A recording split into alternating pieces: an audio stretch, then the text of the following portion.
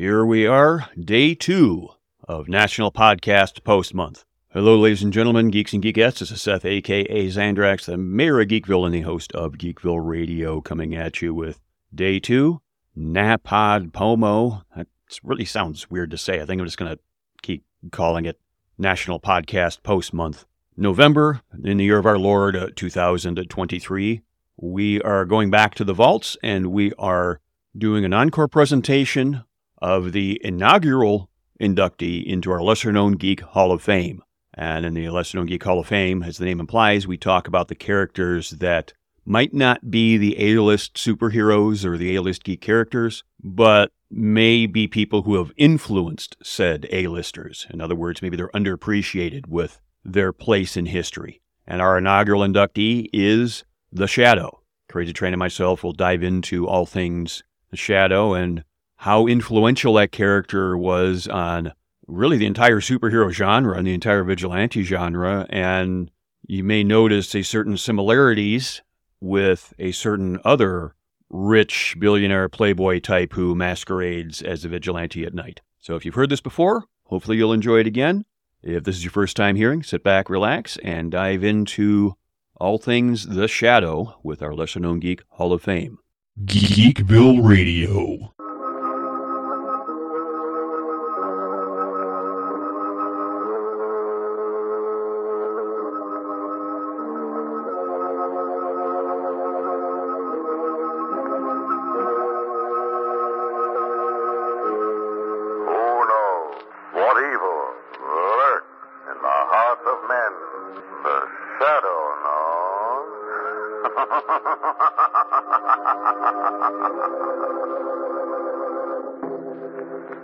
Welcome, ladies and gentlemen. This is a new era, kind of a new dawn, a new series in the Geekville Radio family. My name is Seth, a.k.a. Zandrax, the mayor of Geekville and the host of Geekville Radio.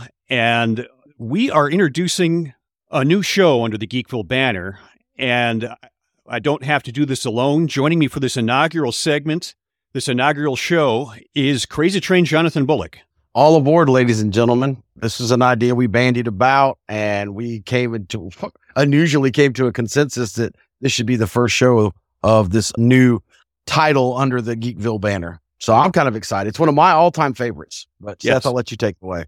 We are entitling this show the Lesser-Known Geek Hall of Fame, which I know kind of sounds like a oxymoron, lesser-known Hall of Fame, but as the name implies, we are going to be looking at characters that might not be A-listers, might not be the first heroes or villains, because we are going to talk about villains, that roll off your tongue, but these are characters that we believe deserve to have their annals in history, so to speak. They've earned their place in the history of comics and movies and science fiction and all that stuff, because either they were forerunners of what those characters became, or just they kind of maybe forged their own path.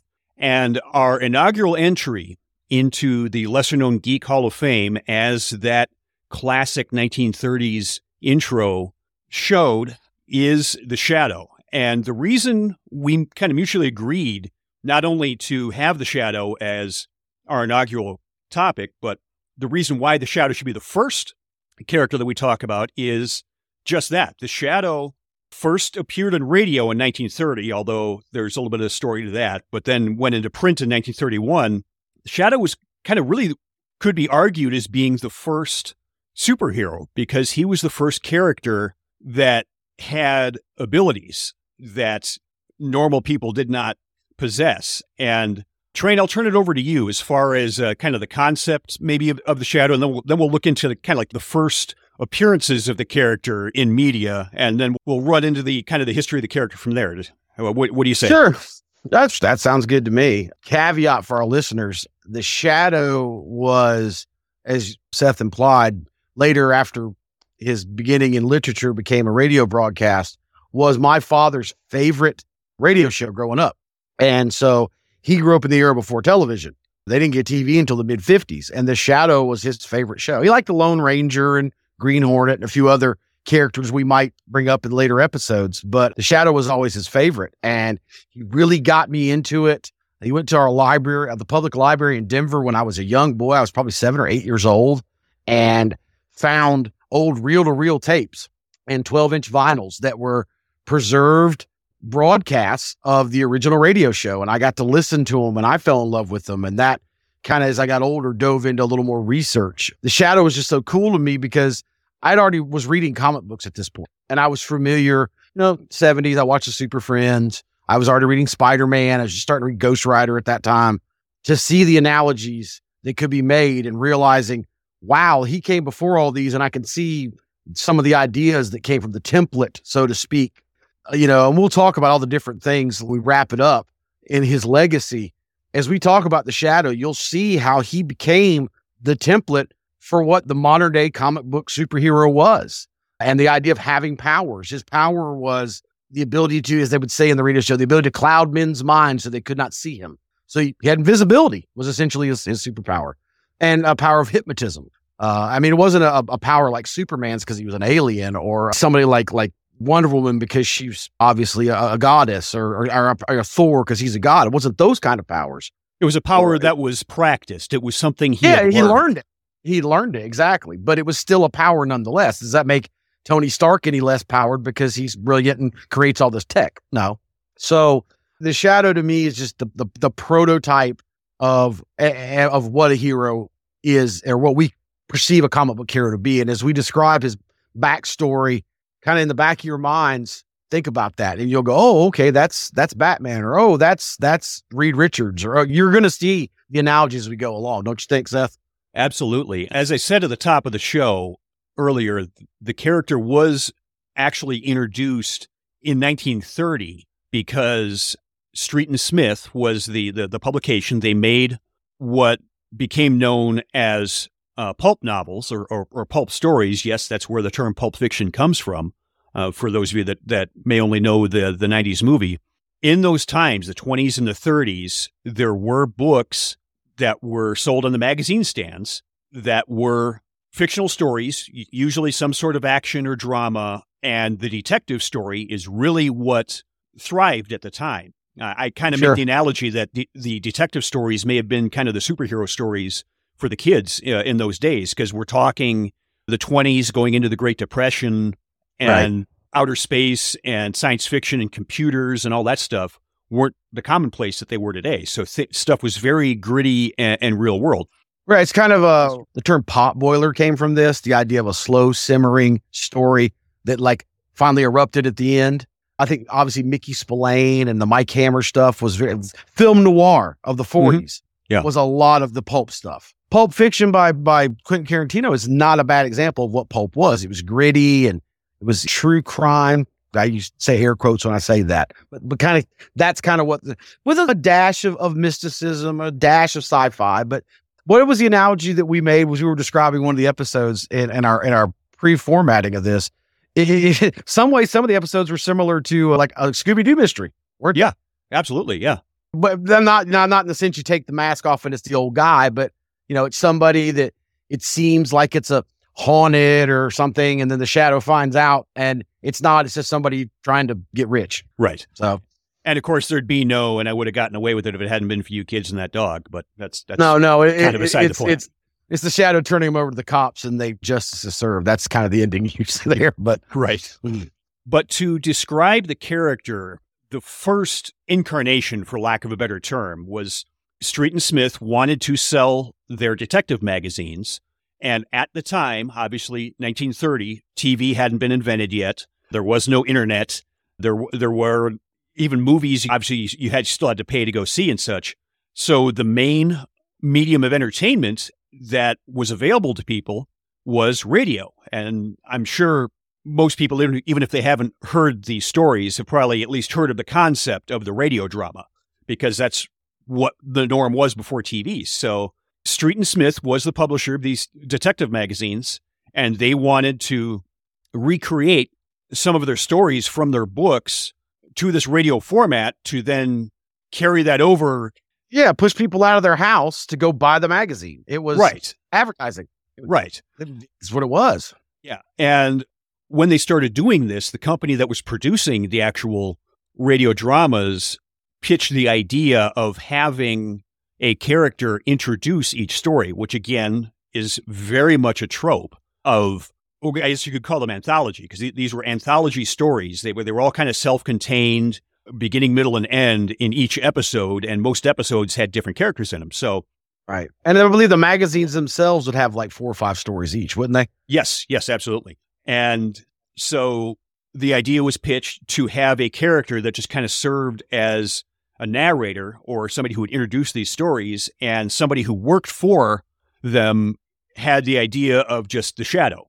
So the Shadow, you could kind of say, was the forerunner to the Crypt Keeper or Freddy Krueger and Freddy's Nightmares, or Rod Serling for the Twilight Zone, where he would introduce these shows, and he would only appear at the beginning, at the end, and then the rest was what was the show itself. And what happened was the kids or families or whoever would hear the Shadow introduce these radio dramas, and then hear that they can get these comics or these books at their local newsstands. So the kids started going to the newsstands looking for these Shadow comics, except for Shadow comics or Shadow stories didn't exist.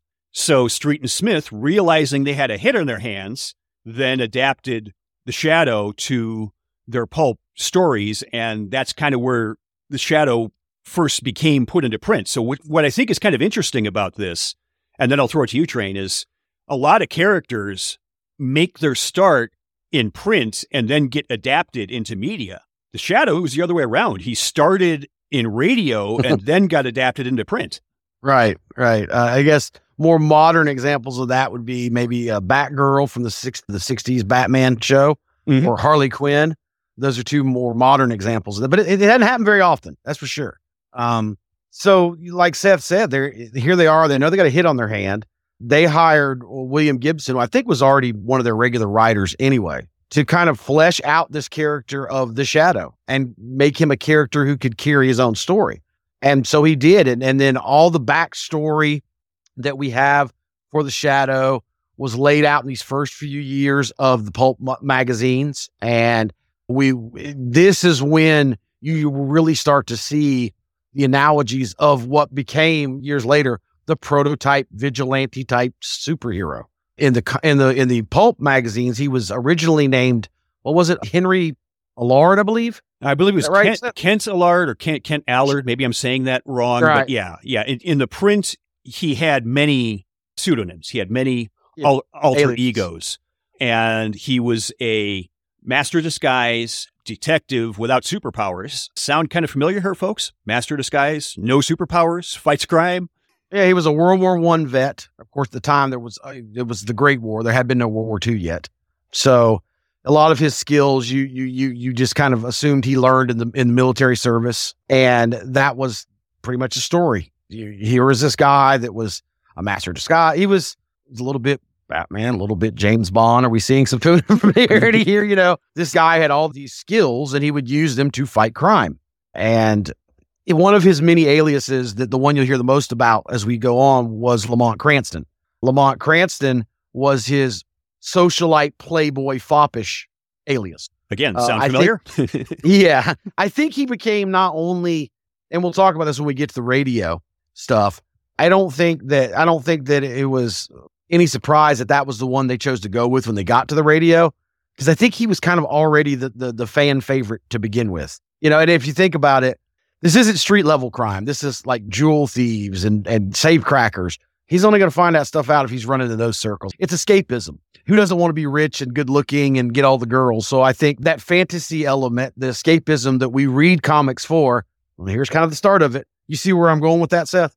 Yeah, absolutely. And me kind of joking, saying, does that sound familiar? You know, a lot of these elements here, master disguise, master detective, no superpowers, street level crime, master martial artist. Yeah. This is starting to really familiar. Yes. Yeah. It's very much Batman-like. And I believe Bob Kane and Bill Finger, who did the early Batman comics, drew inspiration from the Shadow.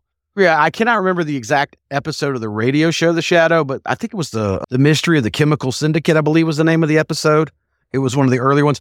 They essentially stole the storyline of that Shadow radio episode for the backstory of Batman. Yeah, that makes sense. They don't deny the fact they were influenced heavily by Gibson and his early stories of the Shadow. Now, Train, one of the things we talk about when dealing with characters, heroes, villains, or whatever, there is that trope that kind of came along, or the terminology, especially from the D&D books, of the alignment, the lawful good, the chaotic good and such, all through evil. I think the Shadow would probably fall into maybe the chaotic good type, where he fights outside the law. He's obviously a vigilante, but yet he's fighting for the law. Does that seem fair to say, or do you think he fits under a different alignment? No, I kind of agree with it. I think that almost anybody who's a vigilante could be classified as chaotic because, like you said, they're going outside the law. But that would also lead me to maybe say he's neutral good, because I don't think he wants to work outside the law. He just kind of is forced to. And he definitely has his own code of ethics and morals. The Shadow's a very moral character. Mm-hmm. So he's somewhat ambiguous where law and order is concerned, but he's definitely good. So neutral good, chaotic good. I guess you can flip a coin and decide. He's not lawful good, that's for sure. Right. In Captain America, he is not. Yeah. After the character was brought into books, there were also comic adaptions. And like a lot of titles in those days, there really wasn't any set continuities. Okay, what I was saying before about them being anthology titles. So there were differences between the print version that was in the comics and in the books. There were elements of that character that were different than what was in the radio show. Like probably the most obvious one being the name Kent Allard versus Lamont Cranston. But the radio show incarnation really is kind of the one that everybody thinks of when they think of the character. Right. And that is the one that had the hypnosis elements. Right. And part of that is because Gibson himself was a bit of a magician. So he kind of knew, I don't really want to say tricks of the trade, but his interest in magic and being a magician, I think, kind of influenced his creation of the character. And the radio show, I think, is also really where a lot of the elements came from. Right. That became what the character became, essentially. Because after a couple of years, I think it was around 1935, 1936, might have been a little bit later than that. You might know better than me, Train, but that was really when they had just outright changed the format of the radio show to be introduced by the Shadow to being Adventures of the Shadow. Does that sound about right? Yeah, about 35. I think 38 was actually when it really started, but it was 35 they were headed that way. And one of the things I've heard Gibson say, of course, he's sadly no longer with us, but I heard him say in an interview that I watched years ago that part of the reason he went with the I could hypnotize cloud men's mind so they could not see him was the what they always use in the intro when they gave the backstory, was simply there were people at the radio going, how are we going to describe people not seeing him? How's he not getting caught? How is all these gunfire going off and he doesn't get hit? And he's like, well, I'll just make him invisible. He can't hit what he can't see. It was kind of a cop out that wound up becoming his superpower. It's this time that you're talking about though, with the pulp magazines and the move over to comics, what's the common iconic visual of what the Shadow looks like? Because obviously the people listening to radio were just visualizing in their mind, was based on the covers of these pulp magazines and in the comics. And the traditional look of the Shadow is a guy who wears a nice suit with this long black cloak that's cowl, almost like a duster or a trench coat, or even like that kind of coat, with a scarf wrapped around the bottom of his face. You can only see his eyes, and a big black fedora. And he dual wields two Colt 45s, old 1911 military sidearms. And I mean, well, they were so good. Our military gave them that was a typical sidearm of an officer from 1911 until I think it was like the mid 2000s. They finally got rid of them and upgraded 9mm. So how was the 100 years? They were pretty reliable firearms, but that's the iconic picture of the Shadow. The fedora, only the eyes because of the red scarf, the black cowl duster, the dual wielding 45s. That's the vision of the Shadow. And what you kind of see transpire as we move on to what he looks like when we get into later movies and television and stuff like that. But if you think about it, that kind of looks like a superhero. Think of The Question. That's similar to The Question, or Rorschach was Mullet's Question. In fact, in early Batman comics, Batman used a gun. A lot of people don't know that. And he used a 45. Once again, because Bob Kane and Bill Finger said, well, we were modeling him after the Shadow. There you go. I think in some of the later comics, and we'll talk about that later, I think even the cloak might even have like some some Kevlar in it or something like that. But everything progresses and changes for times. But for the 1930s, that was it. Really, really, I just think the look of the Shadow is one of the coolest looking good guys of all time. What say ye, Seth? Absolutely. It's one of those things, it almost looks like something out of a horror trope, but yet this is the good guy, where all you see are those eyes, usually, I think, depicted as being green, and then the big nose and the scarf. And then, of course, you got the wide-brimmed hat and that intro we heard at the beginning with the laugh, but yet he's the good guy. Right. We talk about all the time on Geekville proper, the surge of anti-heroes in the 80s. The Shadow might have been the first anti-hero. He really might have been. This dark, gritty, kind of above the law good guy who used guns, and he wasn't afraid to use fear and intimidation tactics. Once again, that should sound familiar, right? So like Seth said, 1938, 35, he was starting to get ready. By 38, Mutual Broadcasting, which was one of the big radio broadcasting companies, jumped full into a regular Shadow show that were 30-minute episodes. Pretty common at the time for radio dramas, where the Shadow was not just the narrator, but the actual character. We'd fleshed out now. They dropped the Kent Allard, and it was just Lamont Cranston. And this is the stuff I think most people like myself, and I mentioned earlier, really got into the Shadow. This radio drama. There were a multitude of actors that played the Shadow. A very young Orson Welles, I want to say maybe he was 22 or 23 years old, was the original Shadow. Yeah, just think about that. A young up-and-coming actor named Orson Welles. Yeah. Oh, right. Yeah. I think he did pretty well for himself. I mean, I think he went on to direct what's generally regarded the greatest movie of all time, but I digress.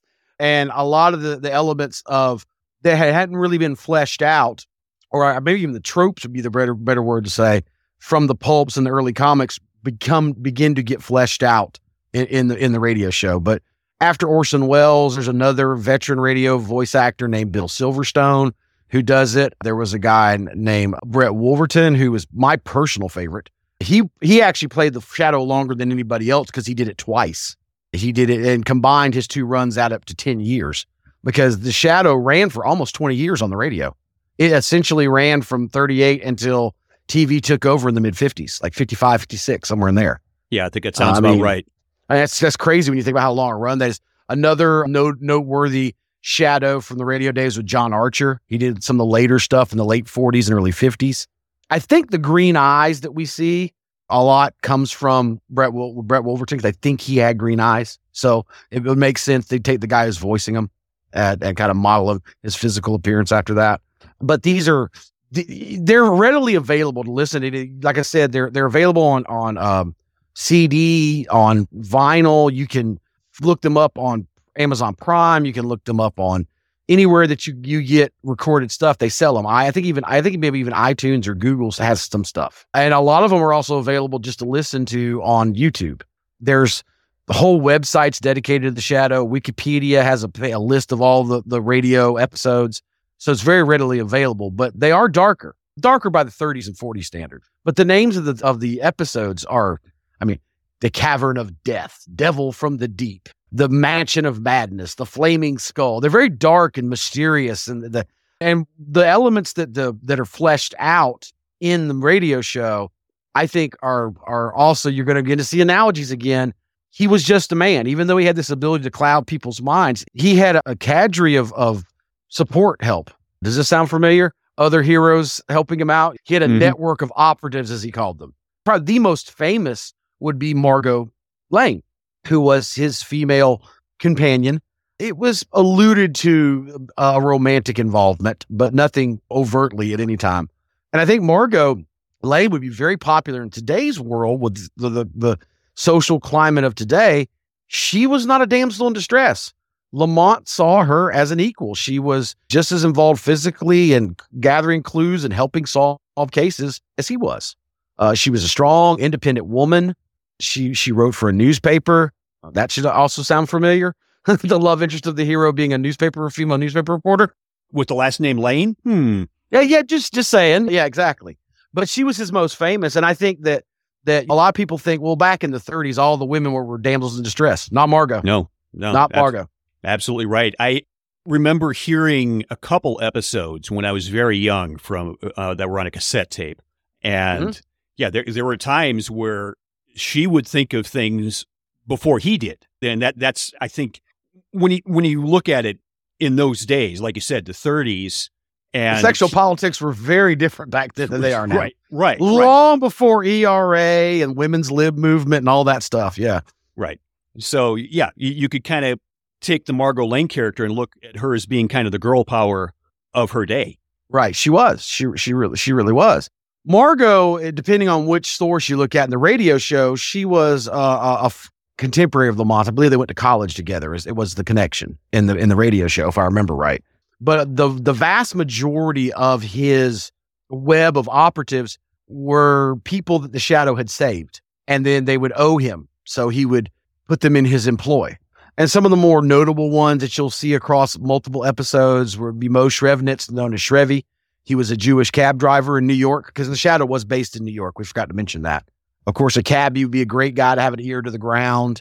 He had a radio operator that was back at his hideout called Burbank. Yeah, that would keep the radio. He had a contact through university. It was Dr. Tam, who was his connection in Chinatown. And in fact, the very first one that I can remember is actually from the very first radio episode with Orson Welles. His name was Harry Vincent. He was a guy who was going to jump off the Brooklyn Bridge, and the Shadow talked him down. And so he owed him, and he became one of his operatives. But those were kind of his typical web of operatives. He had operatives within the police force because he, like a lot of vigilantes in comics, once again, let's set a template, was hunted down by the police at the beginning of his career. But as time when the radio show went on, they began to trust him, and he became an ally to the police. The biggest one would be Detective Joseph Cardona. He was a detective in the police department. He was one of his operatives. And I cannot remember the character's name, but he shows up all the time. He was actually the after-hours janitor at the police precinct. And he would be the one that would open locks so that the Shadow could get in and check police records, that kind of stuff. And two of the biggest that he would use outside of the Shadow, but he was in his alias as Lamont Cranston, were his uncle, who was Wayne White Barth, who was the publisher of one of the big newspapers there in New York, and Police Commissioner Ralph Weston. And Barth was, depending on which radio, there was some continuity. Sometimes he was a police commissioner as well. Sometimes he was a newspaper owner. Didn't matter. Wainwright was Lamont's uncle. And they would all go to the Cobalt Club, which was a nightclub, a jazz club of that era. And he would be in his foppish Playboy persona, and they would be talking about cases, and he would gather information that completely oblivious to the fact this guy's the Shadow. That was always a comedic effect. And they would talk about, boy, if we could catch that Shadow, and they would ask Lamont. Lamont would laugh. Oh, yeah, he's crazy. That should sound familiar about some other things and how the police dealt with. Does that sound familiar to you, Seth? That particular, yeah. Yeah. But that was his supporting cast, and they were very much important. Obviously, the Shadow's the main dude. He's the one that goes in and goes into the hail of bullets, but he doesn't have super hearing. He can't hear everything. So he had all these operatives. And then, of course, the other thing, once you talk about his support group, would lead to the opposite, which was his villains. And like comic book characters that he inspired, he had a litany of villains as well. The most well-known was probably Shiwa Khan, who was supposed to be a direct descendant of Genghis Khan, who also came from the same part of the Orient where you can't say the Orient where that's from Southeast Asia, who also had mastered this ability to cloud people's mind. But that was his Joker, essentially. But he had others. He had a lot of mad scientists. He had a lot of mystical. He had a lot of like organized crime kingpins.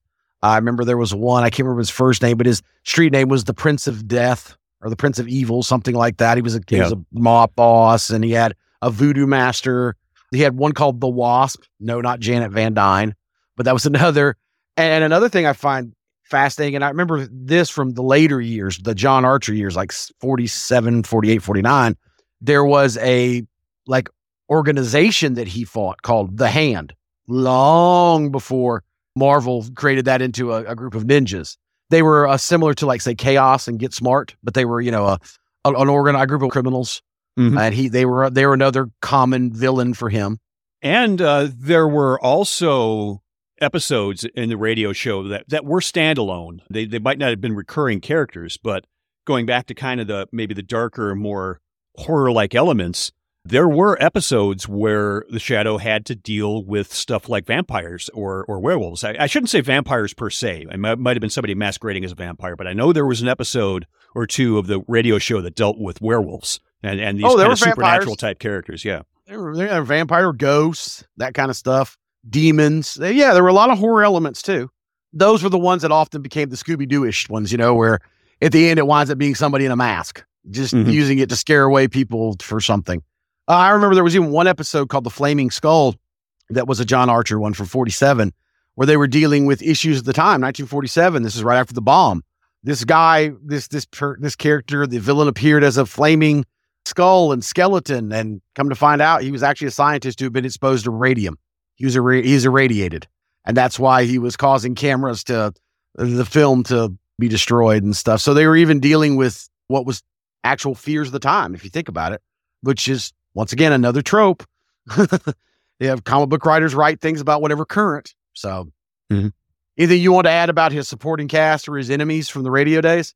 Well, I did see a list of enemy characters here from the Wikipedia page. And by the way, the show notes for this episode are going to be available at geekvilleradio.com/shadow. If you just go to geekvilleradio.com/shadow, I'm going to put links to all the stuff that we're talking about here, including links to the episodes and articles and such. But just reading this list definitely sounds like something out of a Silver or Golden Age list of villains. There's the Death Giver, Grey Fist, Black Dragon, Silver Skull, the Black Master, Grey Ghost, Dr. Z. Things that would make Stan Lee jealous, right?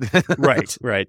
Well, we already talked about the radio show ran its course, and that led into a little bit of the short-lived television attempts. I think you have some information on the TV stuff, don't you, Seth? Yeah, I'm not that familiar with that. Yeah, there were, I believe, 2 attempts at the TV show. One just outright being called The Shadow, and that did make air.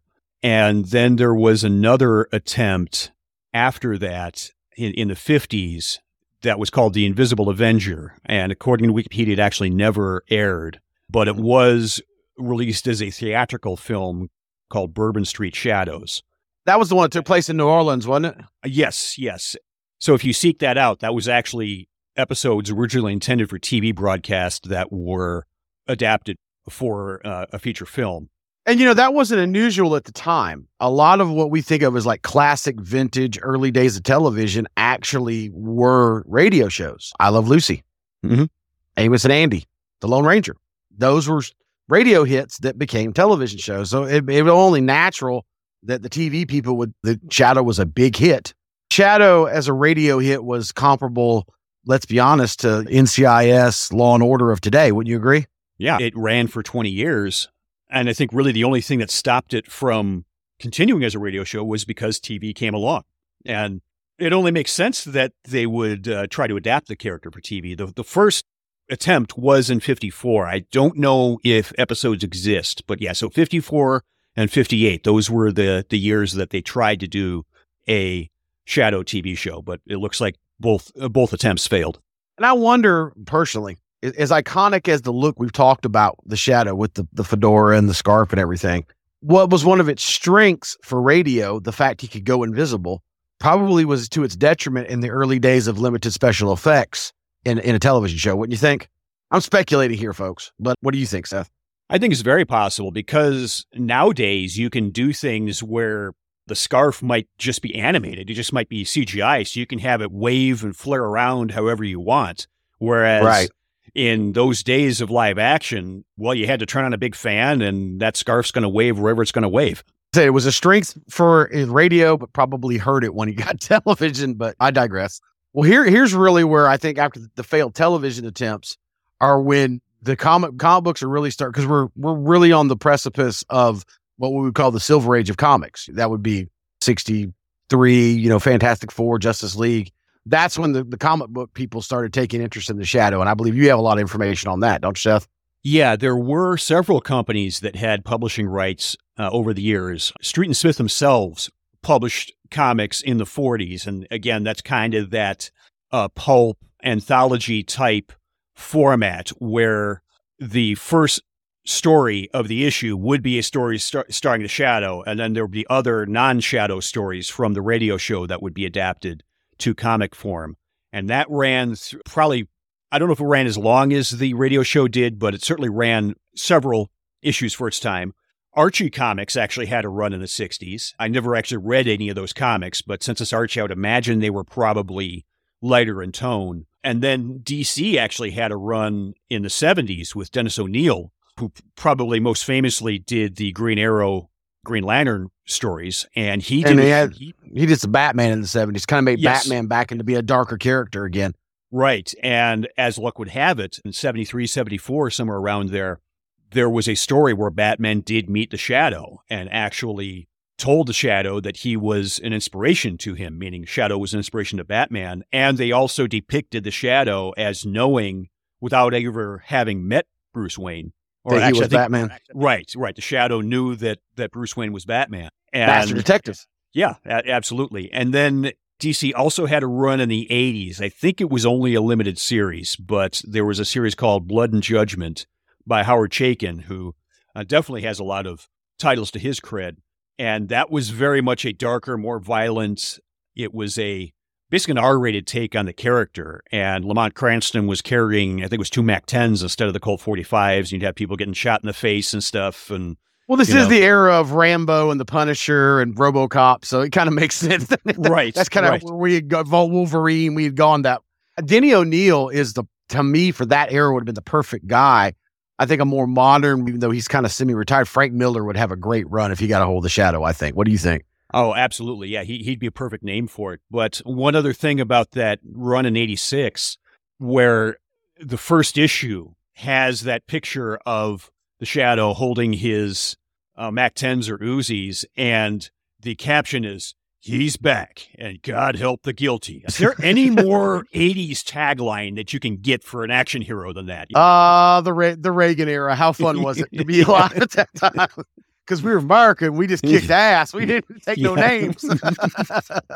But one thing I would add to that, I know the violence was pretty, maybe over the top might not be the word, but certainly, like I said, probably R-rated, is I remember radio shows where there were characters where the bad guy shoots them twice in the head, and they distinctly describe as that's what happened. And I'm like, hey, people are being told that in the 30s.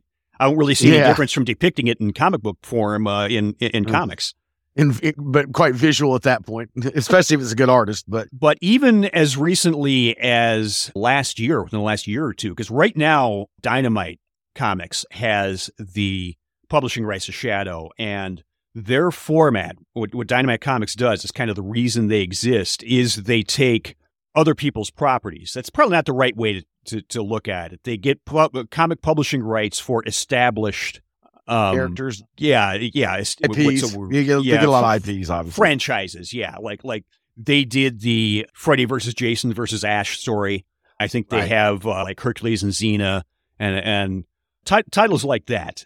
And they're publishing Shadow Comics now, and they did a recent multi-issue crossover with Batman. It's simply just called Batman and the Shadow, I believe. I have not read it, but when we were doing the research for the show, that's when I heard about that title. I'm like, okay, I'm going to check this out. So you definitely have a list of comics, probably almost as long as the episodes for the radio show, just with all the different publishers over the years.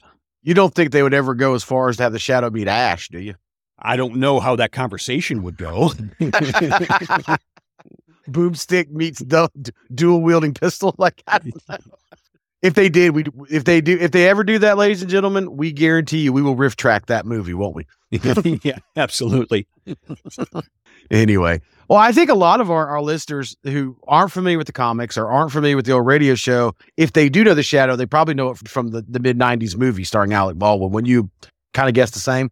Yeah, I think it's fair to say. And I was working in a theater when that movie came out, and I was chomping at the bit for that movie to come out because, again, drawing from hearing some of the radio stuff from my childhood. And I can't say the movie was bad. Now, granted, it's been a long time since I've seen it. But I think what they got right. And there was stuff that I think maybe might have been a bit too campy for its time, like the way Alec Baldwin, who played Lamont Cranston, would kind of morph into the big-nosed Shadow. Right. I mean, I know they explained that by it was hypnosis, but I Right. think people might have been thinking too much like the Adam West Batman or something to that effect. But Right.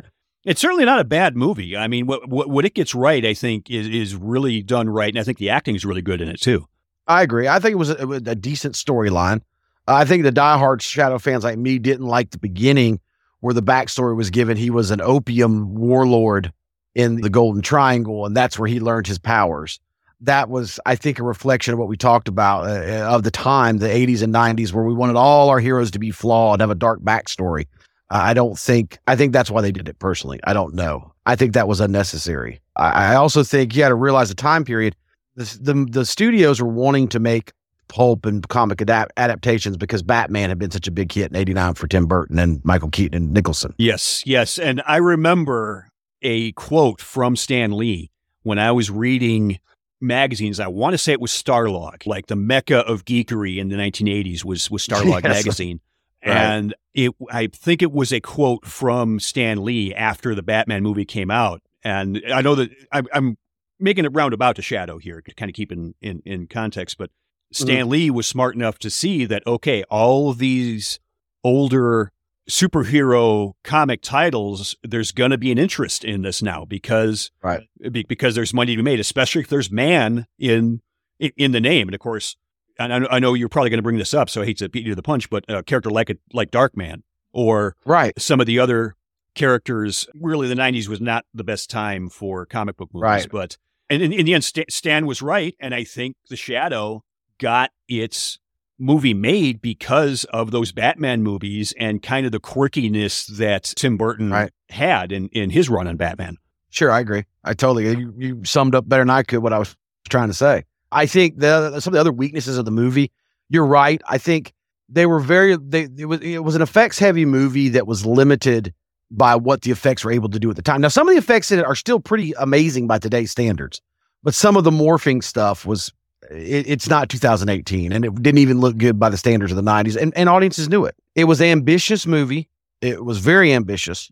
It was well financed it's obvious the studio envisioned this as a franchise. They really did. Yes. I think everybody was looking for a franchise at that time. And I think another weakness, a minor weakness of it, which is also a weakness of another movie that came out around the same time, The Phantom, which is, spoiler alert, is going to be another one of these lesser known heroes we'll discuss in a later episode. Mm-hmm. They're both period pieces. Period pieces, one, are expensive, and two, don't always work for modern audiences. Indiana Jones, yeah, it worked. For The Shadow, I think maybe that hurt it. I don't know if I would have liked it updated. For me, that's part of the charm of The Shadow, was the fact it was a period piece from the 30s. Yeah, you know? I actually think it would be difficult to do the character now because you have a character that can hypnotize people into not seeing him. But what about some teenager on the street corner with an iPhone? He's going to take a picture. Right. Or you can actually get like infrared goggles now at an Army surplus store. So it's a tough sell in modern times. But I think those were probably the most glaring problems. But I agree with you. I think the acting was fine.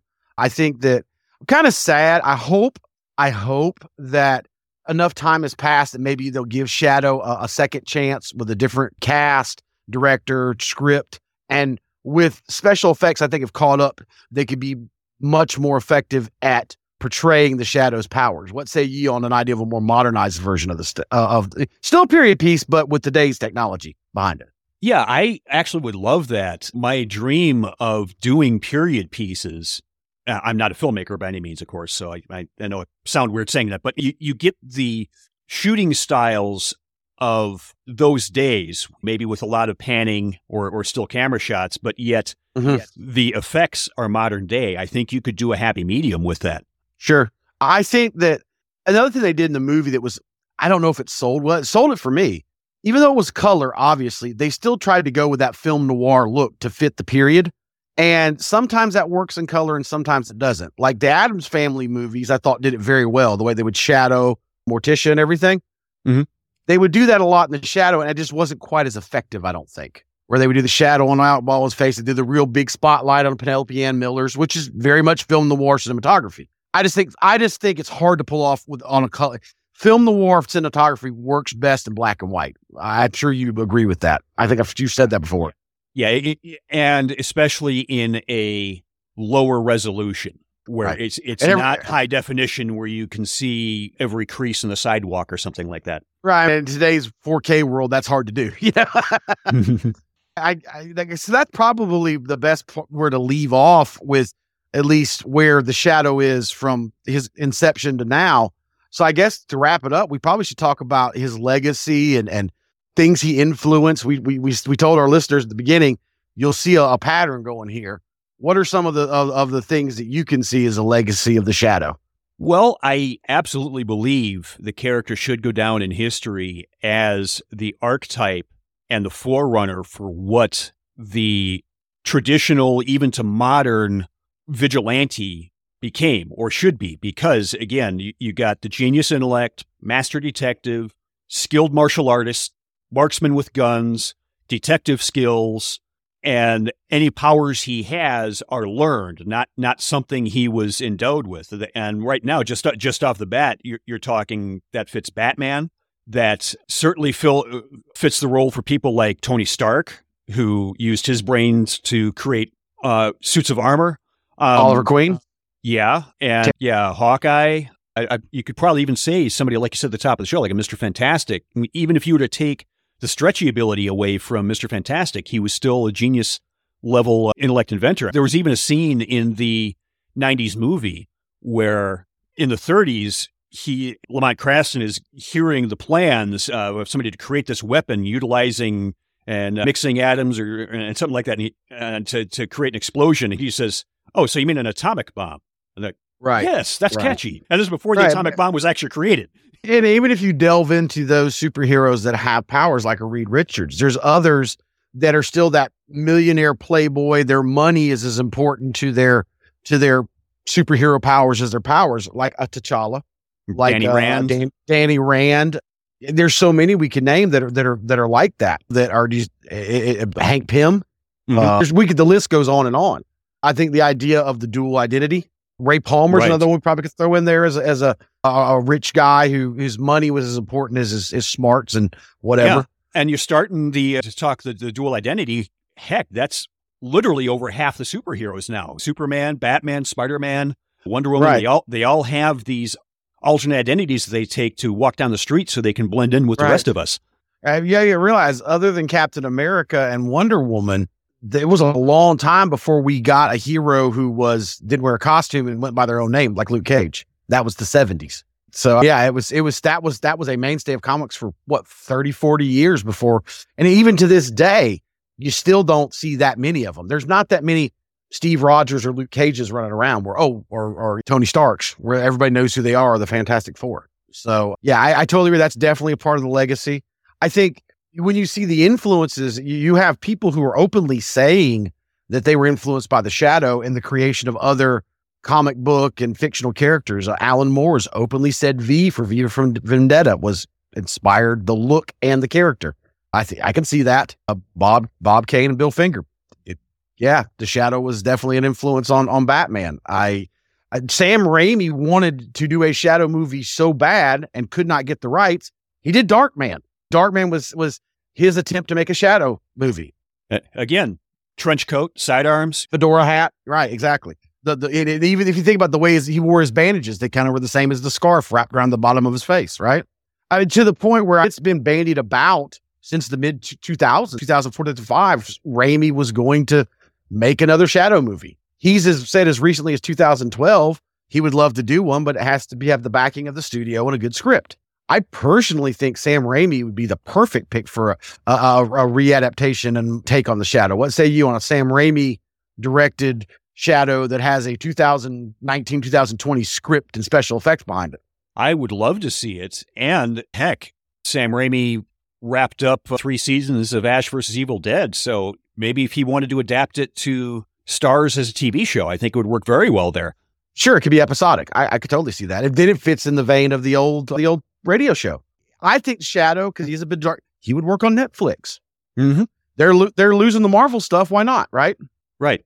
So I think the Shadow is like I said, I got into him because he was my dad's favorite radio character and radio show growing up. He got me into him by listening to old 12-inch vinyls of the Shadow, and I loved it. And as I've gotten older, I've gained more of an appreciation and love for the Shadow. I just think he's one of the coolest characters ever created. And thank God for William Gibson and the Shadow, because 80% of what I know and love of comics probably doesn't exist without the Shadow. What's your take on your final say on how important the Shadow is and where he stands in your pantheon of geekery?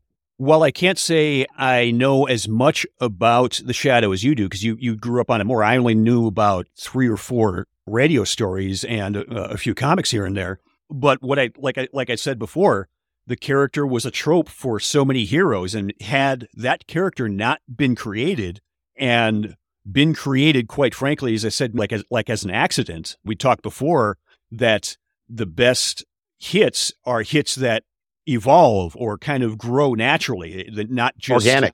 Yeah, organic. That's the perfect way to put it. And that's exactly what happened with Shadow. And I think that's why so many other heroes, they have aliases, they have a certain set of skills that line up with stuff the Shadow does, is because the Shadow was the forerunner to all of that. And just that alone, I think, deserves the character kind of being put on this pedestal as this is why we have what we have today, is because of creations like this. So while I don't have the personal experience to it that you do, I think I have the respect as a comic geek and a superhero fan that the Shadow is that type of character, that if that character hadn't been made, a lot of characters we know and love probably would have never been thought of. Without a doubt. All right, that's going to bring us to the end of our inaugural episode of the Lesser Known Geek Hall of Fame. And as we've said before, we're not really going to talk A-list characters here, but if there are characters that you want us to talk about, there's no suggestion not considered. This show will be posted at geekvilleradio.com/shadow, and there are a comment section there. And our Facebook and Twitter are also at Geekville Radio. And this show will be available on Apple Podcasts and Google Podcasts, the whole 9 yards. Definitely give us a listen, give us a follow, give us a rating. We love to hear how we're doing in the eyes and ears of the listeners. And I'm always looking for improvements. So, Train, if people want to get a hold of you to maybe get some more suggestions on the Shadow, or where they could go to learn about the Shadow, or if they just want to talk to you about comics or anything, where can they find you? I'm always available on Twitter at crazytrain_JB. You think we should go ahead and spoil it for the listeners and maybe give them a partial list of some of the characters we're thinking about doing in this particular format later on to help give them an idea of where we're headed? Yeah, I think that's a good idea to do. We already said the Phantom, and I think characters like maybe Flash Gordon, Buck Rogers, characters that their true roots go that far back, and maybe some fans may not know the influences that those characters had. As much as I like the Gil Gerard Buck Rogers TV show, that really was kind of a modern take on the character and was a bit different from what the old comics were. Right. Some of the other ones I think we mentioned were Doc Savage. We talked about, let's see, what's some of the other ones we mentioned? I'm trying to remember now. Mandrake the Magician, the Lone Ranger, the Green Hornet. Ranger's great, Green Hornet, yeah. Even talked about going as far back as maybe Tarzan and Sherlock Holmes. So those are some of the ones we've thought about on the hero side. Ming the Merciless is one we've bantied about for a villain. So that you get an idea of where we're looking. If you'd like to hear any of those, let us know. If there's some we left out. The Spirit was another one we talked about, was an early one that we've thought about doing. So anyway, those are kind of our suggestions. I guess it's my time to mention my playlist for the week on Spotify. That, of course, I'm on Spotify at crazytrain_JB, just like Twitter. I'm going to get a link to that in the show notes as well. This one is Classic Country. If you remember mine from a few weeks ago being Outlaw Country, if it's not on that list, it's probably on this list. It's more of your George Jones, Loretta Lynn, Hank Sr., that kind of country. So if that's more your flavor, that's what you're going to find on this one. So Seth will link that up for you and take a listen and let me know how you feel about that. Give me a follow on Spotify. The weed of crime bears bitter fruit. Crime does not pay. The Shadow knows.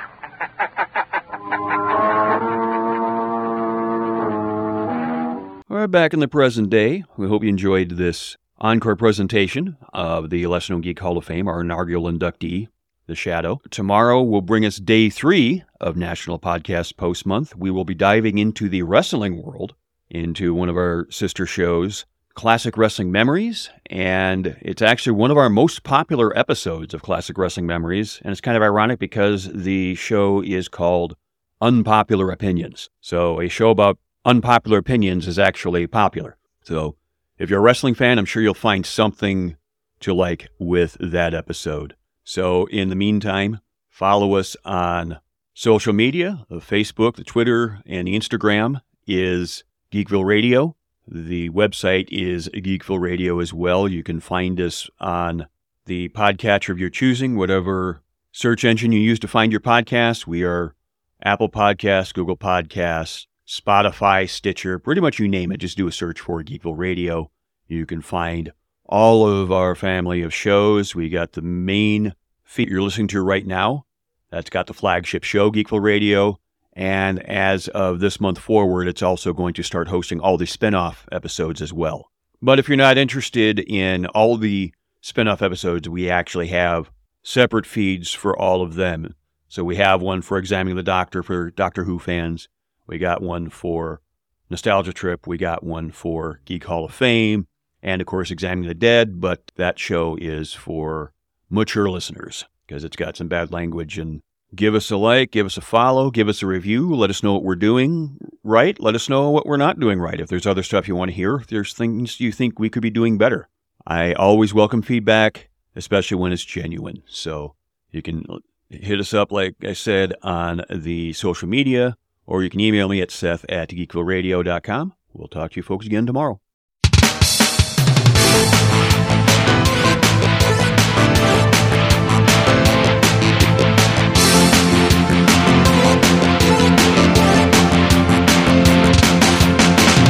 Geekville Radio is not sponsored or endorsed by any products or services unless specifically stated.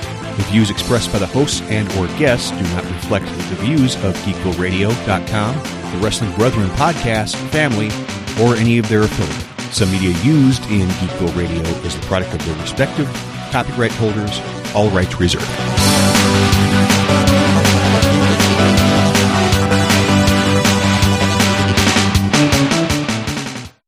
Good morning. Good morning. Oh, God, I dreamed. So did I. What did you dream? I was lying naked on the beach in the South Seas, and the tide was coming up over my toes. The sun was beating down. My skin was hot and cool at the same time. It was wonderful. What was yours? I dreamed I tore all the skin off my face and was somebody else underneath. You have problems. I'm aware of that.